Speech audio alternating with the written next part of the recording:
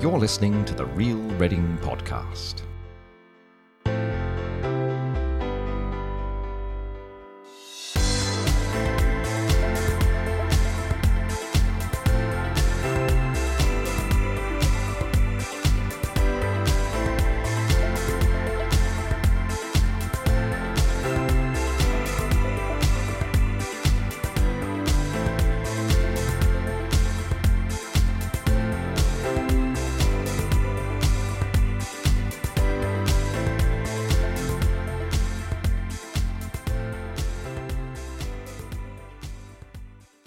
Hello. I'm Hugh Fort. I'm Rachel Nemeth. And I'm Tom Canning, and welcome to episode 117 of the Real Reading Podcast. Like us on Twitter at Real Reading Pod and search for Real Reading Podcast Group to come and find us on Facebook. Did you miss us last week? No one.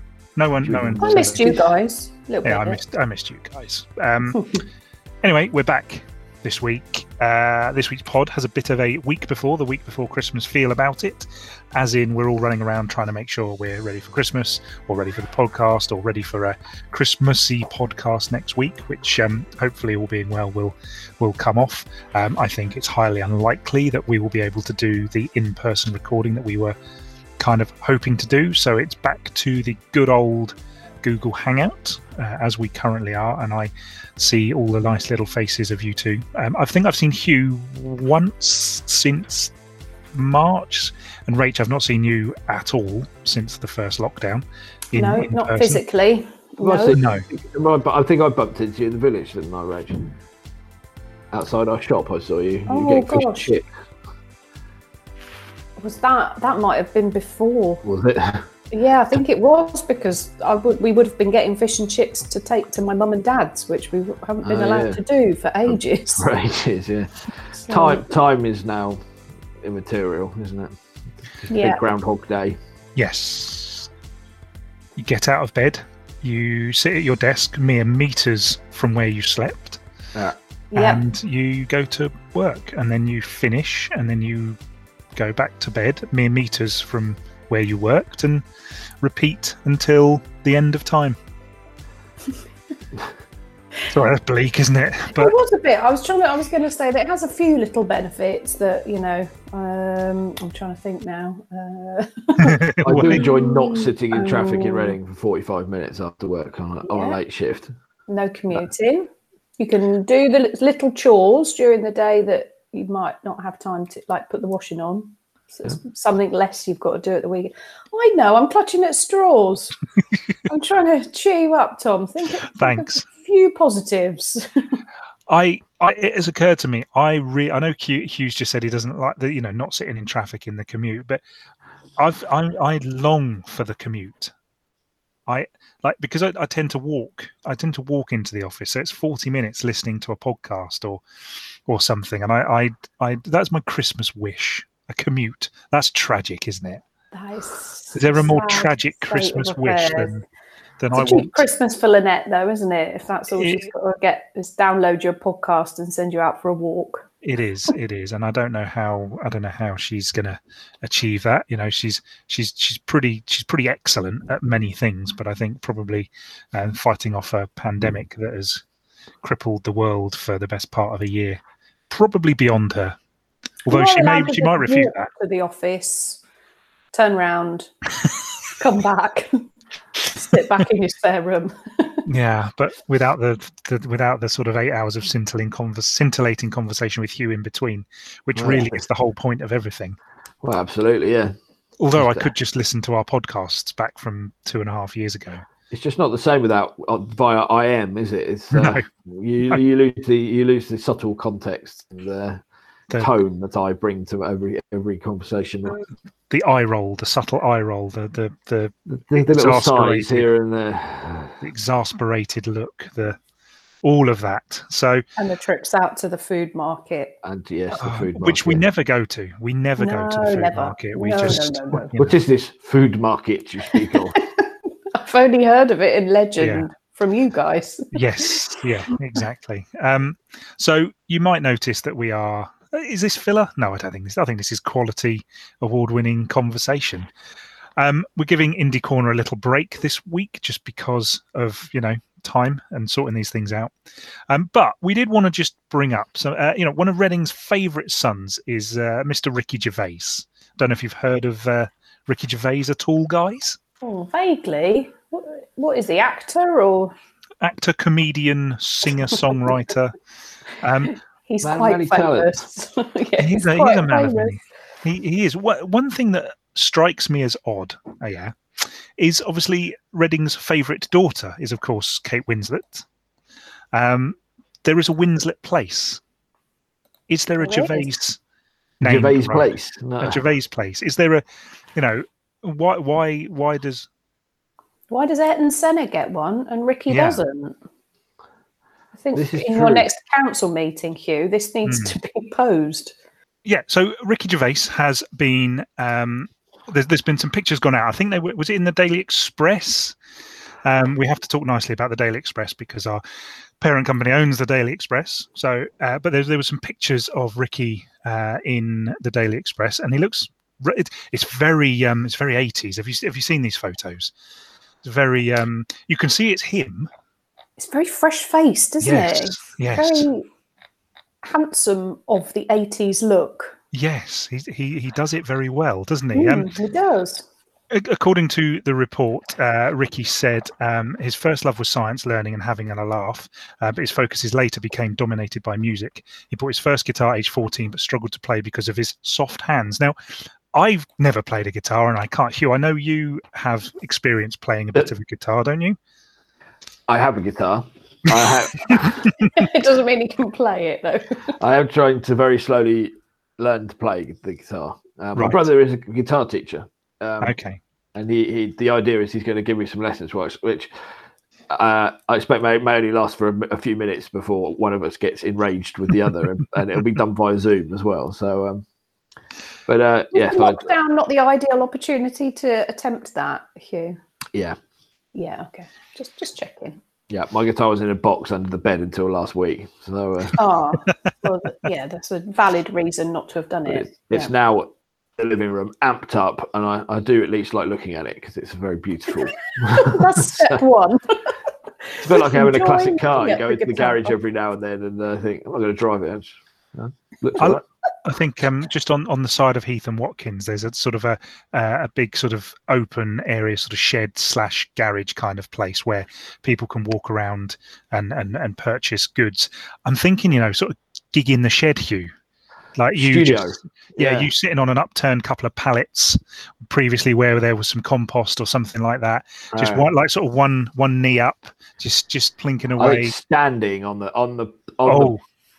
pallets, like Brian May on top of Buckingham Palace, would be, or / outside that infamous church. Yeah. You're going to have to grow November your rain. hair. if Yes, want you to will. Yeah, I could do the emulate Brian May, I reckon, though. I think reckon I there's could do potential the there with those curls. The grey head, long perm. Yeah, Let's go Badgers.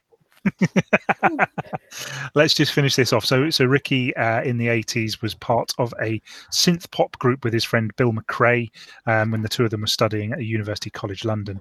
Their two-piece was called, and I hope I pronounce this correctly, I want to say Sona or Shona, S-E-O-N-A. So I'm going to go with Sona, I think. Or Siona, I don't know.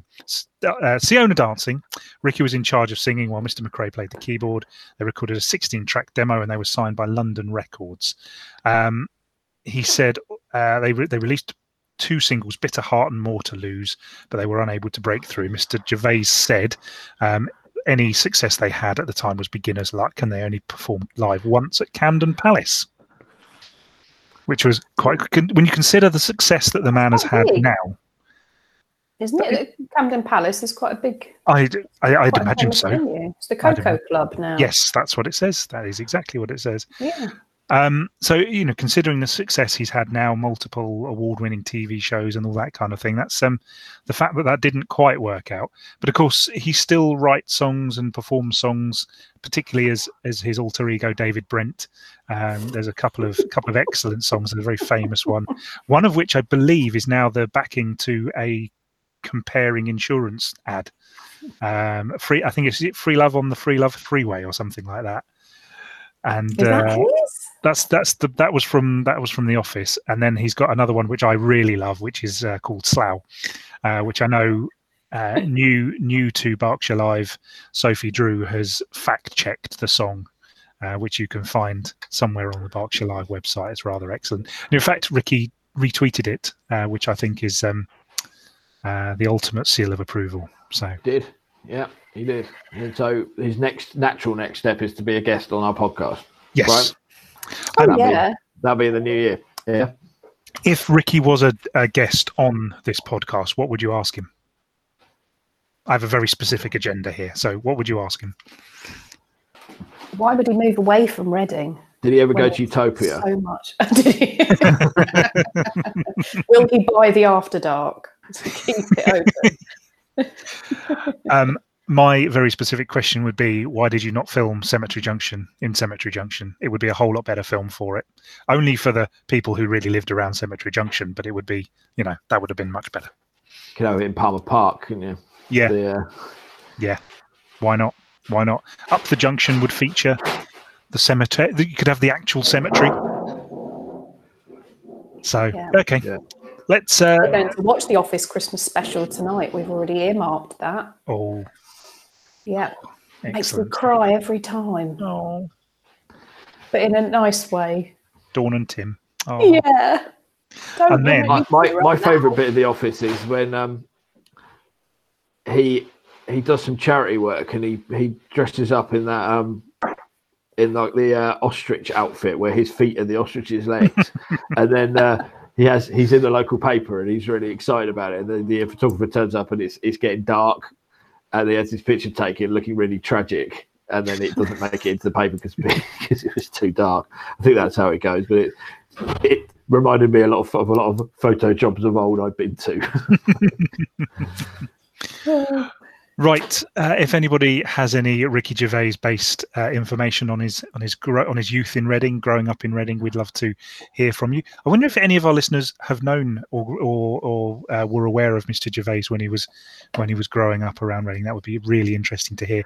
There must be people who went to school with him. Yeah. He went to Ashmead, and that school doesn't exist anymore. But he was at Ashmead.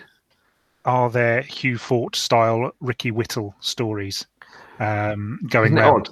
Two of the most famous people who come from this area, both called Ricky. It's a bit weird, isn't it? Yes. More to the point, if you went to school with Kate Winslet or Natalie Dormer, we'd love to hear from you as well. So here's Jeremy with how you. Well, she went to my school, Natalie Dormer. She did. But she was younger than me, as most people are. She's. I don't remember her at all. But then she wasn't famous then, so there's no reason I would. Here's Jeremy with how you can get in touch with us. Get in touch with the team. Email hello@realreadingpodcast.co.uk. Find us on Twitter and Instagram @realreadingpod, and join our Facebook group by searching Real Reading Podcast. Thank you, Jeremy. It's time to have a look at today's headlines, and we have a little bit of breaking news. It's less discussion, more information. Hugh, you've got some information. You are swimming against the tide, or are you? No, I'm going with the flow. You're going with the flow. Okay. Does this mean there's going to be flumes? No. Or is flumes, it just? No. Or are you, hang on. Here we go. Are you in at the deep end? I am at the deep end because you haven't put the link in our script, so I just need to. I need to find it. You didn't give me the link. I thought you were going to read the... We talked about this before the episode started recording, and Hugh was going to read you some information. I've got the information here. Okay. What is it? This is the ongoing saga that is the swimming pools in Reading. As we know, when we've discussed them at length, the Arthur Hill swimming pool closed to great controversy, and the Reading Central pool closed to less controversy. Replacements at the time, nil. So Reading lost 2 pools and gained no pools. That was the Arthur Hill pool closed in 2016. The Central pool closed in 2018. And since then, there's been a fairly slow running saga over building new pools. The Reading Council, has always said that they would build the pools at Palmer Park in Woking Road at one end of Reading and Rivermead Leisure Centre in Richfield Avenue at the other end of Reading.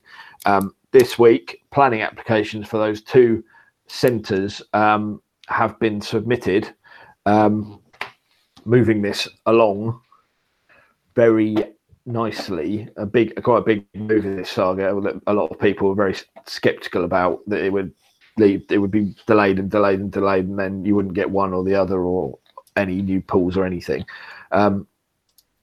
The plans have been submitted. Rivermead would be a 25-metre 8-lane competition pool with a movable floor and 300 spectator seats.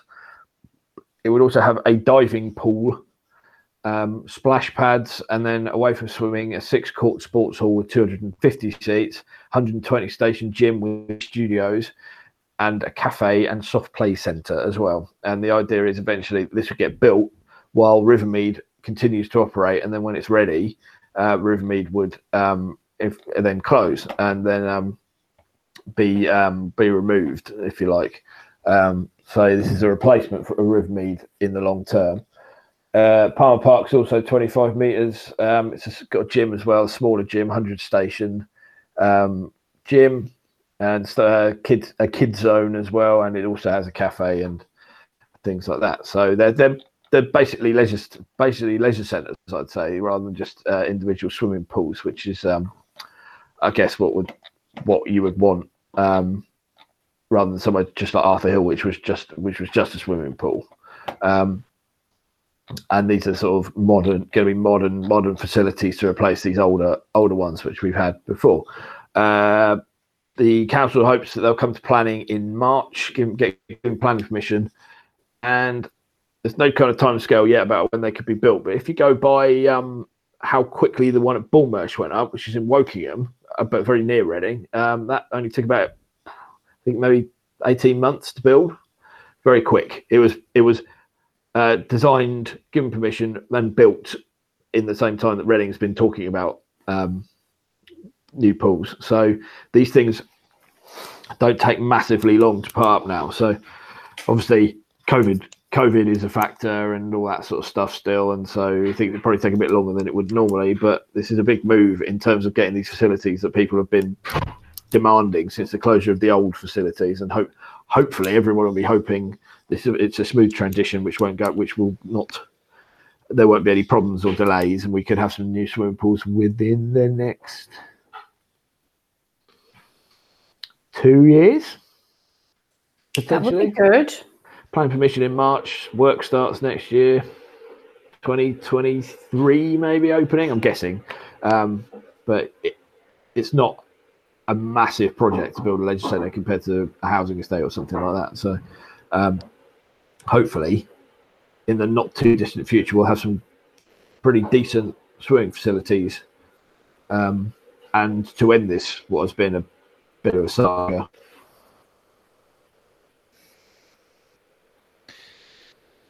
What does that mean? Is there anything in there about what that means for facilities at Palmer Park? I presume the building there, the track, the sports pitches and stuff. What does that mean for them? Is there anything on that, or is it just at the moment this is all we know? That's all I know. I would guess it would be in addition to everything that's there as well. I can't imagine if they build over the running track. I'm pretty sure there's enough space at Palmer Park to build something and keep everything else that's there as well. There's nothing to suggest it would replace anything there, but we'll have to wait and see. Okay. And Rivermead will stay open whilst they do it. Yeah, so Rivermead will be open with the pop-up pool. The new centre is going to be built on the part of the car park in Rivermead if it gets permission. The pop-up pool there will stay as well, but eventually Rivermead itself will be removed once, but not until it's built and it's open, according to the council spokeswoman I spoke to. Do you remember how cool Rivermead looked when it was built? Was it like in the 80s or something? Was it? No. Was it within my lifetime? It was. But do you not remember thinking that like a lime, what is it, like a minty green and red facade? That was cool. Not so much now, 30 years later, but at the time it was quite. I was completely unaware of Rivermead until the last sort of 10 years when I moved over this way, and I've always thought it looked odd, and they've done their best to polish it, but it still looks odd. There's a phrase in there. Yeah. Old-fashioned. Yeah, old-fashioned. That is. Yeah, but it wasn't 30 years ago. No. That's my point. No. Yeah. That it was very cool. It's funny how buildings from 30, 40 years ago all look terrible now, but buildings from sort of 100 years ago are still kind of grand and sort of historic looking, whereas there's no love for 1960s or 70s architecture whatsoever, and everyone wants to knock it down and replace it. It's odd, that, isn't it? That is an era that people will not remember fondly, because I think it's just a lot of concrete. Build it quickly. Yeah. As someone who grew up in a concrete jungle built in the 1960s, as soon as they knocked it, it was a delight when they started knocking it down.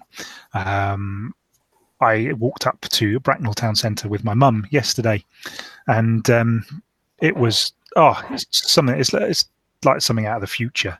They're just I don't know what they were doing in the 60s. They just was like concrete everything. It's a bit odd though, isn't it? When you go to the lexicon, you can go to one end of it and then you take a step, and you're back into the little bit of old Bracknell that's left, and it's like walking back in time by the old council office, which is just a big concrete block, which eventually is getting knocked down. But yeah, it's an interesting experience going to Bracknell now. Second on our list is a big list of empty buildings and what's become of them. Hugh, I think this was you. Is this you? Yeah. This is one of you. So I just was hoping you were going to just pick a couple and just let us know what's going. Obviously, we know all about Reading Jail. It's back on the market. But there's a couple in there. Obviously, we talked about the ship in the other week as well. The fact that it's still empty and has been empty for 30 odd years. But there's a couple in there I thought you might be interested in just talking to us about a little bit. Yeah, the one I'm interested in, and I'm trying to do some digging on for a more detailed story in the future, is the Reading, I always forgot it's called, the Gasworks Social Club, down by the River Kennet. It's near, I think it's near Bell and the Dragon, down that sort of way. It's been empty for, I think, at least 20 years. This is a sort of riverside building in quite a reasonable location, and that no one's ever really picked up or done anything with. Just sort of closed, and then there was plans for flats for it that were given permission, but they've never been built, and it just sort of sits there. And I don't know if there's some sort of difficulty with the building, or I don't think it's listed or anything like that, which complicates things. But it's generally stuff by the river. Developers sort of have an eye on, and they think luxury riverside flats. But in this case, not so much. So I am looking into that to see if anyone's got any idea why this building is not desirable and what its future might be. But it's quite an interesting one. Any building that's been empty for that long is, it becomes more and more difficult for them to develop, because it starts to deteriorate. Rach, it does seem strange that there are, even in a town like Reading, where it seems there's constant building going on, it does seem strange that there are pockets of building stuff that has just been there for many years. Where you used to live, near Caversham Bridge, there's sort of an old sort of industrial unit space there, quite a historic unit along there, by where you used to live. Is it Richfield Avenue, near Richfield Avenue? Yeah. And there's a couple of near, it's just behind sort of Drew's Ironmongers, that building, which is also on this list. But it just seems strange. There's pockets of space where nothing has ever happened. Well, especially something like this, if this is right on the river, on the Kennet, because I'm looking at the picture and it looks like it's sort of just behind the Prudential building. Yeah. It is. I always think that we don't make enough of the waterfront that we've got in Reading, and like the Lido, or the Lido, however you say it correctly, was sat empty for decades, I think, until it was refurbished a few years ago, and it's amazing now. But I don't know why these like you said, they're always sort of building new flats, new offices, new this, new that. And you think, but you've got these buildings that are in fab locations. Why don't you do something with it? It's peculiar. I bet it's quite cool inside because it's got big windows and they could probably do something really nice with it. I'm going to see if I can track down this developer and who got permission to convert it and to see why they never did anything with it. I mean, getting hold of developers is never easy, but we can try. The other one to talk about is the Bristol and West Arcade in the Reading Town Centre, which is a really that looks impressive. It's a really depressing area of Reading. I always think that it's sort of massive, a big unit that's just empty and has been empty forever. However, there is good news because plans are afoot to redevelop it. It's a company it's a company called Sonic Star Properties this time, and they want to sort of revamp it and rebuild it, as well as reopening the old Cooper's Arms pub as well, which is long derelict in Marketplace and is looking pretty miserable as well. And there's that sports shop as well. I always forget what it's called. There's an old sports shop that's closed as well next to it. And you know, on the rare occasions we've walked past the food market, looking firmly forward. I thought you'd never been. Well, no, sometimes you've got to walk round that way to get to our steps. Yeah. Okay. See, but you know, we walk fast past it. Yeah. So we can go to the health food shop for a bit of cucumber in water. So the plan here is it's quite a major revamp for it, and it'll be very good news in that this is just an empty nothing area of town now. And it's been closed it's been closed since 2007, so that's 13 years. Pub's been closed since 2013. This one, you'd see new houses at the top, new shops, and the revamp of the pub. And there's quite a swanky design you can see on our website for it. And a hotel, sorry, missed that. And a hotel as well is the main part of that development, is a hotel. So this seems to be quite a theme in Reading. There's a few plans for hotels. I hope if they do the Cooper's Arms that they do what they always did at Christmas. Did you ever go in there? I've never been in there, no. It was incredible. They used to just hang decorations from every inch of the ceiling. So the whole ceiling was just made up of baubles and tinsel and things. It was the most gaudy. Is that the word I'm looking for? But amazing at the same time. It was really cool. Be interesting to see what if it down the line what it becomes. I can't imagine it'd be a drinking pub in the old style in that location, having failed as a drinking pub in that location before. Might be quite a nice food place. There's quite a few food places and the market around that area of town. So that'd be my guess, a kind of gastro pub type thing rather than a pub. Yeah, so it's unlikely to become a backstreet boozer, is it? Yeah, no. The other one to report, or just touch upon quickly, is the Caversham Park Manor, which has been empty for a couple of years since the BBC left. My thoughts on that are simply that must be quite hard to find a buyer for because it's massive, old mansion with hundreds of acres and acres of land. It must be very, very expensive, and the sort of people who want to buy it are very limited, which is probably why it's taking so long to sell. Do you know how much it's on the market for? No, it doesn't say. It'll be lots. It'll be millions and millions and millions. Yeah. All I wanted to say about that one, Hugh, is it's really nice that you've managed to find another picture of Caversham Park to use in the story, because it's always the same picture that's used at the top of the story. But in the story itself, there is another nice leafy picture with a lovely leafy walkway, which is very nice. All right, and the last piece, you'll notice it's very much more of an OK style headlines today rather than the gritty news sort of news beat that we're usually talking about. We didn't want to get too depressed with too many headlines. So we were just looking at, and it's not quite Reading, it's sort of outer Reading, but it's the story about a pub that used to be owned and run by a former James Bond actor, not someone who was James Bond. We're not talking Brosnan or Connery or anything quite as exciting as that. But it was a chap who appeared in Jason and the Argonauts. Is that the one with the skeletons and the swords? And the Clockwork Owl. Yeah, they're scary. Yeah. And they sort of, like in ancient Greece. Is that the one? Is that Jason? Yeah, it's a classic. It's always on at Christmas. And it's always on Channel 5. And it's very long. That and Robin Hood, Prince of Thieves is Yeah, but we're not complaining about that though. No.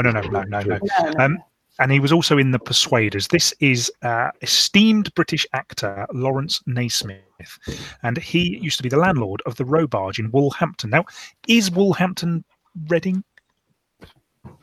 I don't know, not quite sure. Anyway, so we're going to squeeze it in anyway because it's quite a cool picture. But he had quite a long and distinguished career. He was in Titanic disaster movie A Night to Remember, and he was the elderly shipbuilder Argus in Sword and Sandals epic Jason and the Argonauts, which we've already discussed. So he's quite a. Can you imagine though, just walking into a pub and behind the bar is a famous actor? Would he have been famous to people, do you think, who walked in there? Would they have known who he was? Bit like sort of walking into the Nag's Head and Jaws is the landlord. Or John. Richard Keel. I know you. Yes. When they're not in all their outfits and things, does it? Yeah, because I personally wouldn't recognise him, but a lot of the films that he did were from quite a long time ago, weren't they? Yeah. Sort of the 60s and 70s and things. But there was another pub in Stoke Row, just north of Reading, that the Cherry Tree. Yeah, it was a famous singer that who was the landlady of that one? I've forgotten who it was now. What's her name? This great audio. Red hair. An 80s singer from she sang that. Is she from Tapau? Is it Carol Decker? Carol Decker. That's Google is my friend. Google is my friend. That's the one. Carol Decker, yeah. Reading celeb. So yeah, that's just another example where you can walk in for a pint and get served by a celebrity. Is that pub still there? I know, according to the story I'm just looking at now, they've gone. But is the pub still open? The Cherry I Tree. think so. Yeah, I've been there recently. We've got a takeaway from there the other day. Oh, okay. Does Thai food. Okay. Okay, I'm sensing a Berkshire Live article of famous former landlord pubs. Rumour had it that Liz Hurley used to work behind the bar in the Star in Caversham. I think it's the Star in Caversham, but she's now a co-op. That's at the end of my road. Yeah, she was. I think she either used to go in there, or she used to work in there, or possibly both. But, fantastic. That's the route. She's from Basingstoke, isn't she? So she's barely. Oh, is she? Oh, I didn't know that. Didn't know that. So yeah, it's an interesting thing. Famous people with mundane, now less famous jobs, like the former England midfielder Neil Webb is a postman in Reading. Yes, you know that. I did. Is or was. I don't know if he still is. As another example, but there probably are a few more. Yeah. Just to sort of just round this little segment off, I was just thinking, who would you like to be the landlord of your local pub? Which famous person would you like? The Rock. Brian Blessed. Oh. I don't know where that came from. Blessed would be amazing as a landlord. He looks like a pub landlord, whereas The Rock does not look like a pub landlord. He's only in Sunningdale as well. I believe he only lives in Sunningdale. Blessed. Excellent. Just imagine him stood there with a tankard doing that laugh. He'd do that. He definitely sings songs while waving his tankard around. He would. Absolutely. I'm pleased with that. That was just off the cuff. Yeah. That's it. That's my answer. Brian Blessed, legend. See, I don't know why. Because we were talking about James Bond, I'm going to stick with Jaws behind the Nag's Head, behind the bar of the Nag's Head. But you wouldn't see his face because he'd be so tall. You wouldn't see him behind the bar. You just walk in and there'd be his shoulders. Like you'd see the top of the bar and glasses and stuff, and then there'd be his shoulders, and he'd lean down to pull you a pint, and he'd look up and he'd sort of go his big teeth like. So you want the actual actor, right? The actor as well. The actor, yeah. I want him in character all the time. I'll tell you who I'd like. The teeth. I think would be an excellent pub landlord. Unfortunately, he's not with us pub anymore. Landlord. Alan Rickman. Oh, what about that? Legend. I know we bring it back to a certain film again. I'm thinking about him in Die Hard. Perhaps not as suave as he is in Die Hard, but you ask him. Well, there's another question: Christmas film or not? Yes, I think it's a film set at Christmas, and so it can therefore be a Christmas film. I did a quiz with some friends on Saturday, and that was one of the questions. Ooh, that's cool. Is it a Christmas film? Yes or no? The answer was yes. Yeah, a quiz question with no definitive answer that's guaranteed to cause a row. Yeah, yeah, there was a bit of muttering when the answers were read out. I love Die Hard. I do too. I've only seen it once. What? I'll tell you what. Christmas film. Put it on this week. This is nothing to do with anything apart from a recommendation for all our loyal listeners. Last of the Mohicans, just come on Netflix. Everyone should watch that film. It's so good. Isn't it about 4 hours long? It's a good 2 hours, but it is so good. I saw it in the Canon in Friar Street. Was it that one? The old cinema in Friar Street when I was a kid. Next to the old Head or whatever it was called. I'll tell you a little family story. I went with my uncle, and I was 12. One of my cousins was 13, and his brother was 11, and that he wanted to see the film as well. So he said to my uncle, "Now, just don't say how old he is, because just get him into the film." So my uncle straight away marched up and said, 3 tickets, please. 1 adult, 1 child over 13, 1 child under 12. And the guy just said, well, I can't let the under 12 in. It's a 12. And then everyone looked very surprised. My dad, whose brother it is, got very, very cross. I'm not surprised. Is this famous, almost sort of famous TV personality Matthew Ford? No, it's not. It's my dad's oldest brother, who's somewhat eccentric. Oh, okay. Right. And also honest as the day is long, and thought the best course to trying to get a child under 12 into a 12 rated film was to tell the person selling tickets he wasn't old enough to go in. So I'll leave that with you. Okay, right. Thanks, guys. We're going to talk to Paul Mann briefly now. Here we go.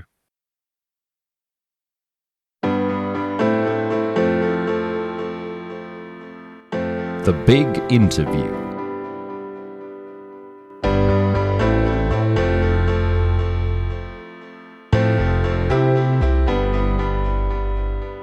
Hi, everybody. I am on the line with Paul Mann, who many of you will know as our occasional guest host. Paul also runs the Elm Park Royals website. It's Royals Reading FC fan site, a rather fine addition to the online world. Hello, Paul. How are you?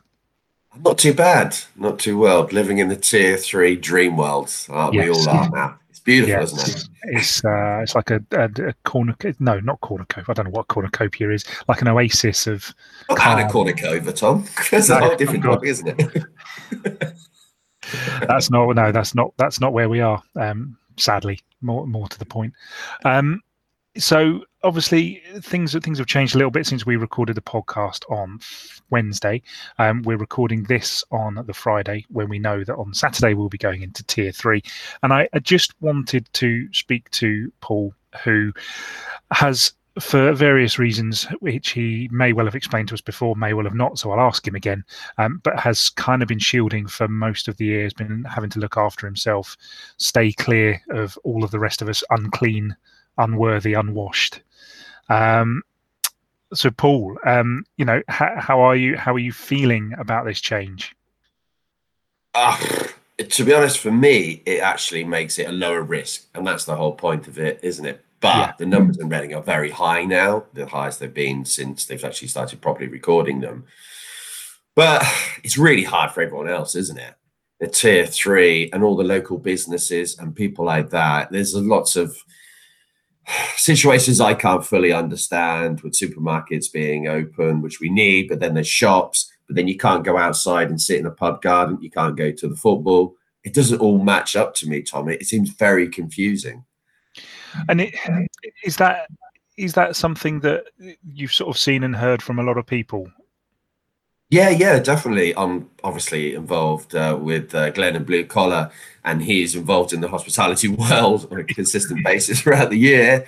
And he's just been so up and down. And you just see businesses like near us. We live quite near to the Moderation pub near Caversham Bridge. And it's shutting, it's open. And they do a lot for actually all the local people around here. And the pub industry is not thriving. It's not well that it's a cash flow. And they're on the edge already. So I can't imagine what it's like to be in the pub industry right now. It's an interesting one, isn't it? I've raged a lot on Twitter, which is never good for your health anyway. Particularly, you think, I'll get it out there, and then it's like, no, I just wish I'd kept it to myself.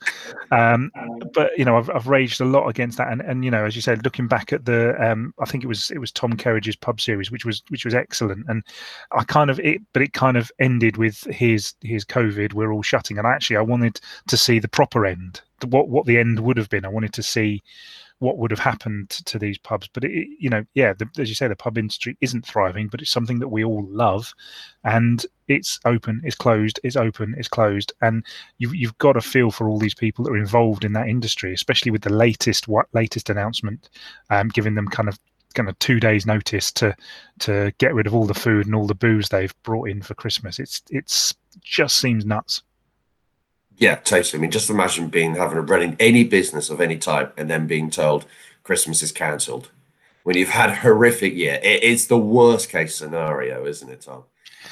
Of course, people listening to this will either be agreeing with me or going, yeah, but Tom, it's a serious situation and we've all got to kind of jump in, and that is not unfair. That is a completely fair opinion, and I'm not in any way suggesting that it's not a serious situation. So I wanted to just ask, and the reason, as I said at the top of this, why I wanted to talk to you today, Paul, was just, as I say, you've kind of been in your home, looking after yourself, shielding for the best part of the year. What's that been like, and how have you coped with it? It's been up and down. I mean, I had a heart and lung transplant many years ago now. That's the reason why I'm shielding, because I'm immunosuppressed. Emotionally, it's highs and lows. There's no doubts on that. The first 3 months, when I was first heard that was going to be shielding, I kind of knew it was going to be coming. Maybe it was that March, April time. And it was, wow, we're actually going to stay in my house for 3 months. And I would say for the first 3 days, it's totally illogical now looking back on it, we didn't even open the windows in the house.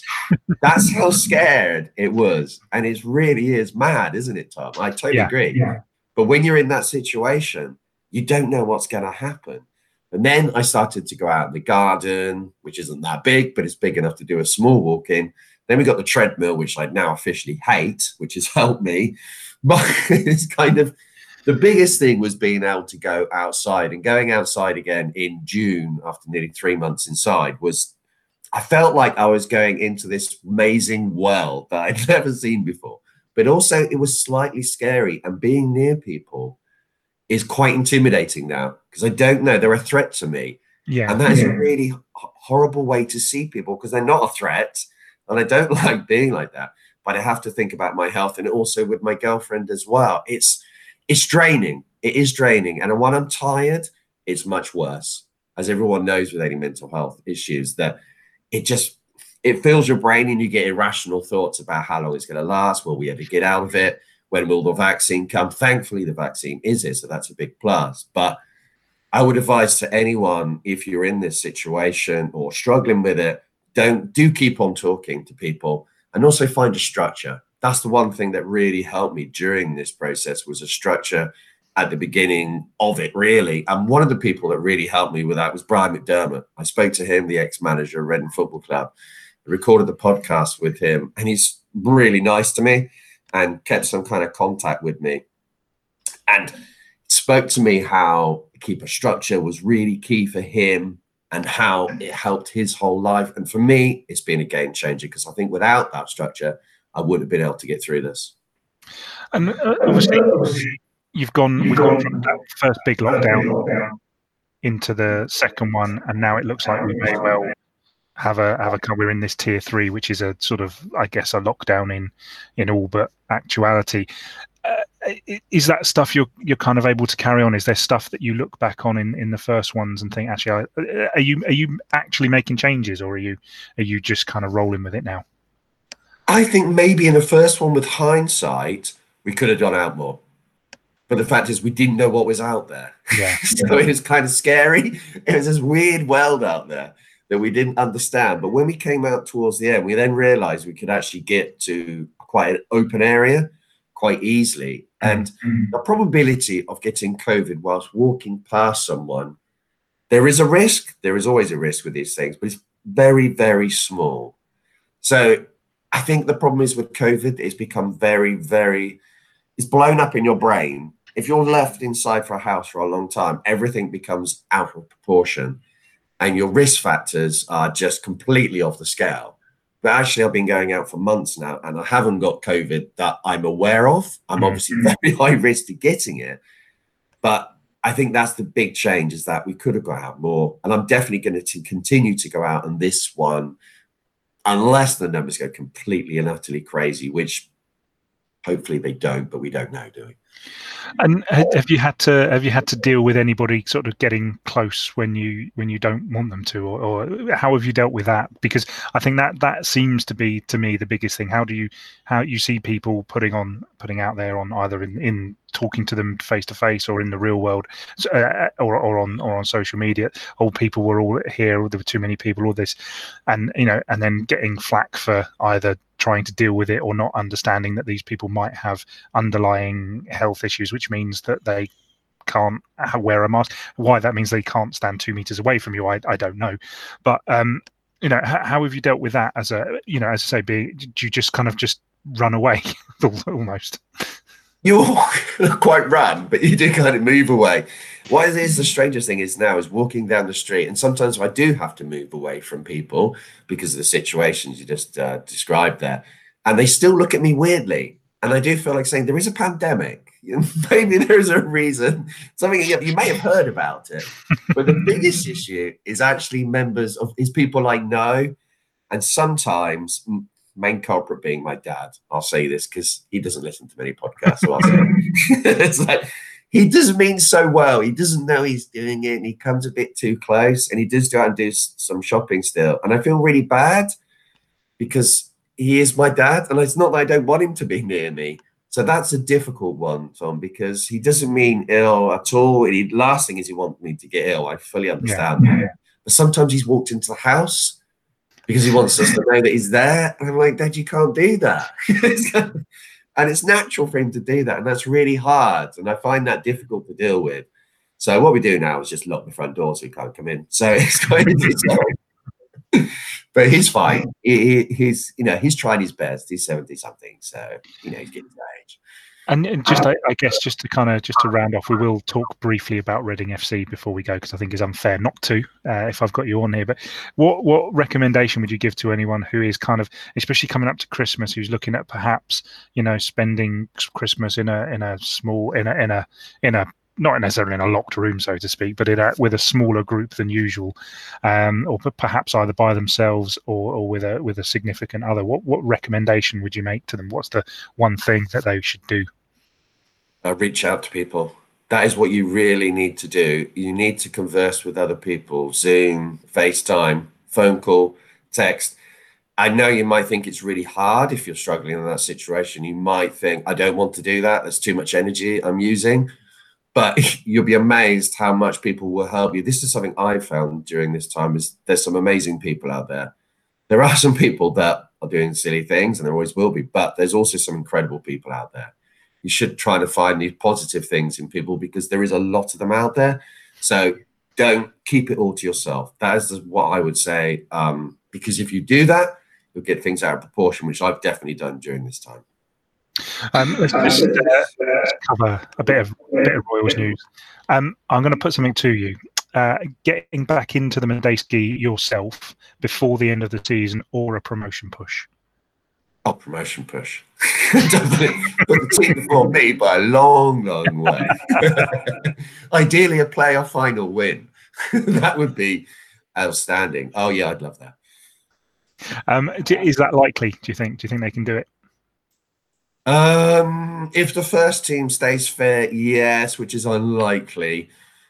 I do fear, unless the owner, who is a little bit crazy, let's be frank with money, he doesn't really worry about the future.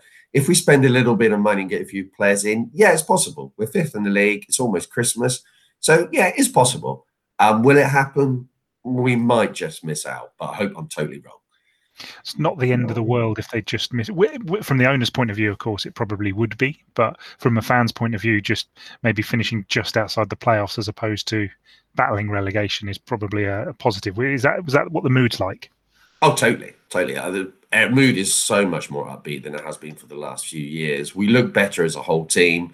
The results are speaking for themselves. I mean, we lost to Norwich during the week 2-1, but we had major players missing in that game. And I think there's a little bit of context within all performances now that we're putting out. And I think it's very positive. And that's a really lovely thing to be able to say as a Reading fan. It's been a long time. I know when we spoke to you at the start of the season, you certainly didn't feel like this. It was very unhappy. It just changed the manager and all of that, but it seems to have changed ever so slightly. So that's all good news. I guess just to finish off, I was going to ask you, will you be on our Christmas show next week? Yeah, definitely, Tom. I'm up for it. I'm going to bring the tinsel. I'm going to have all the booze. I'll be the one making Larry comments. No problem. Excellent. Fight outside then. Marvellous. Although just 2 minutes apart, that's how I fight anyway. So just throw in throwing and missing. Paul, thanks very much for joining us. Thank you for a positive message to everybody. And I hope we'll see you next week. Yep, look forward to it. Cheers, Tom. Cheers. The Big Interview.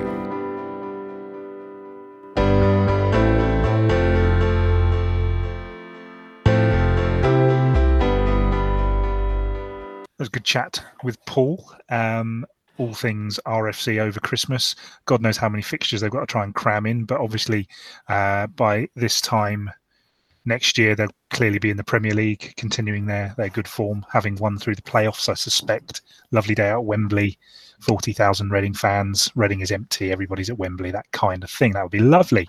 Mm-hmm. It's random question time. It's less of a random question, more of a fancy it. So here we go, random question. The random question.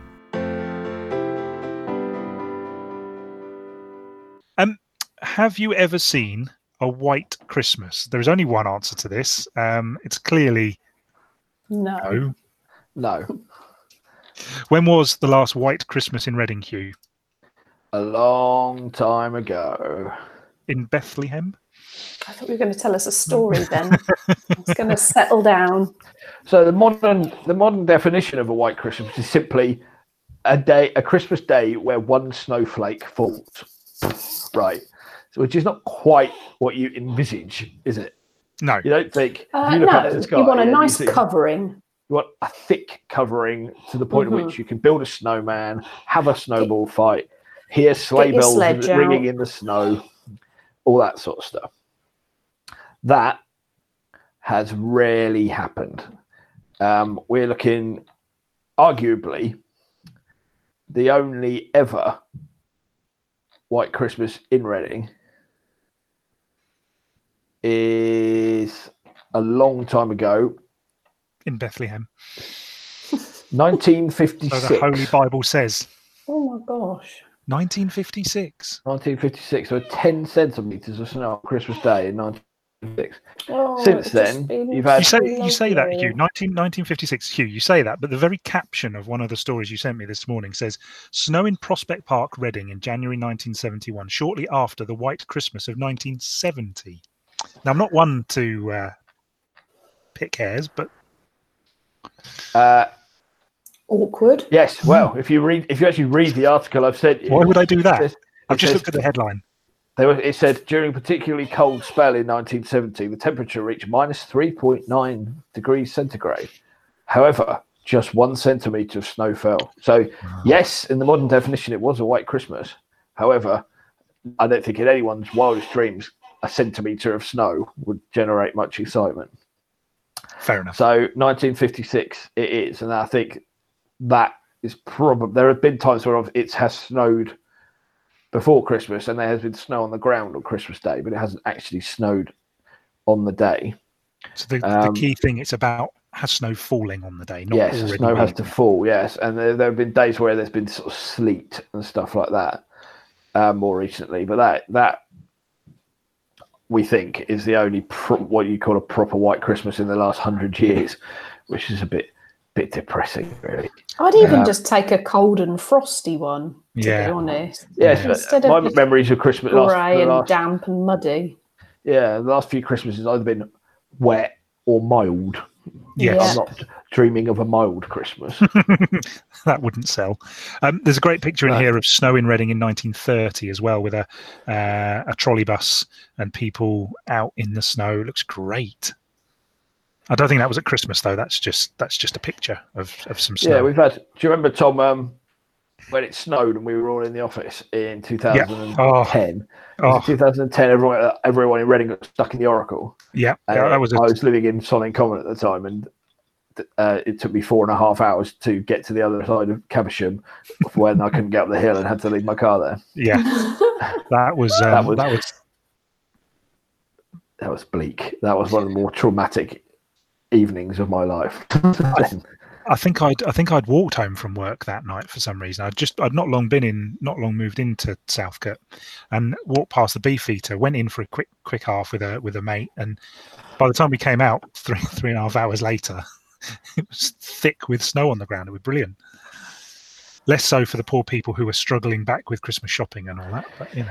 Yeah, in hindsight, my decision to decide to leave the office at about 5:30 that day, thinking it can't be as bad as it looks, was not one of my best. I think it took me about 2 hours to get out of Tessa Road. Do you think the Thames has ever frozen over at Reading? Oh, I'm sure it would have done in years gone by. But... Probably, yeah. I wonder if anyone's ever skated on the River Thames. That would be quite cool. I'm going to Google some pictures now. Right, shall we leave it there, guys? If anybody wants to tell us about snowy Christmases or just frozen Thames, or even the Kennet, we'd accept a frozen Kennet. You know, we're not fussy about our rivers. We've got 2 of them. We need to love them a little bit more. Here's Jeremy with how you can get in touch. Get in touch with the team. Email hello@realreadingpodcast.co.uk. Find us on Twitter and Instagram @RealReadingPod, and join our Facebook group by searching Real Reading Podcast. Thanks, Jeremy. That's enough for this week. We'll be back next week with plenty more. It's going to be our Christmas show. Fingers crossed it will be lovely and Christmassy, and we'll all be feeling very festive. But we'll be back with a lot more. We're still looking for people to talk to. We'll try and get a full slate of interviewees for the new year. So next week will be our last one for a couple of weeks, and then we'll be back. If you want to get in touch, you can do obviously via Twitter and Facebook. Please do. And if you have a moment, please give us a rating and a review on your podcast app. Back next week for Christmas. So, bye. Bye.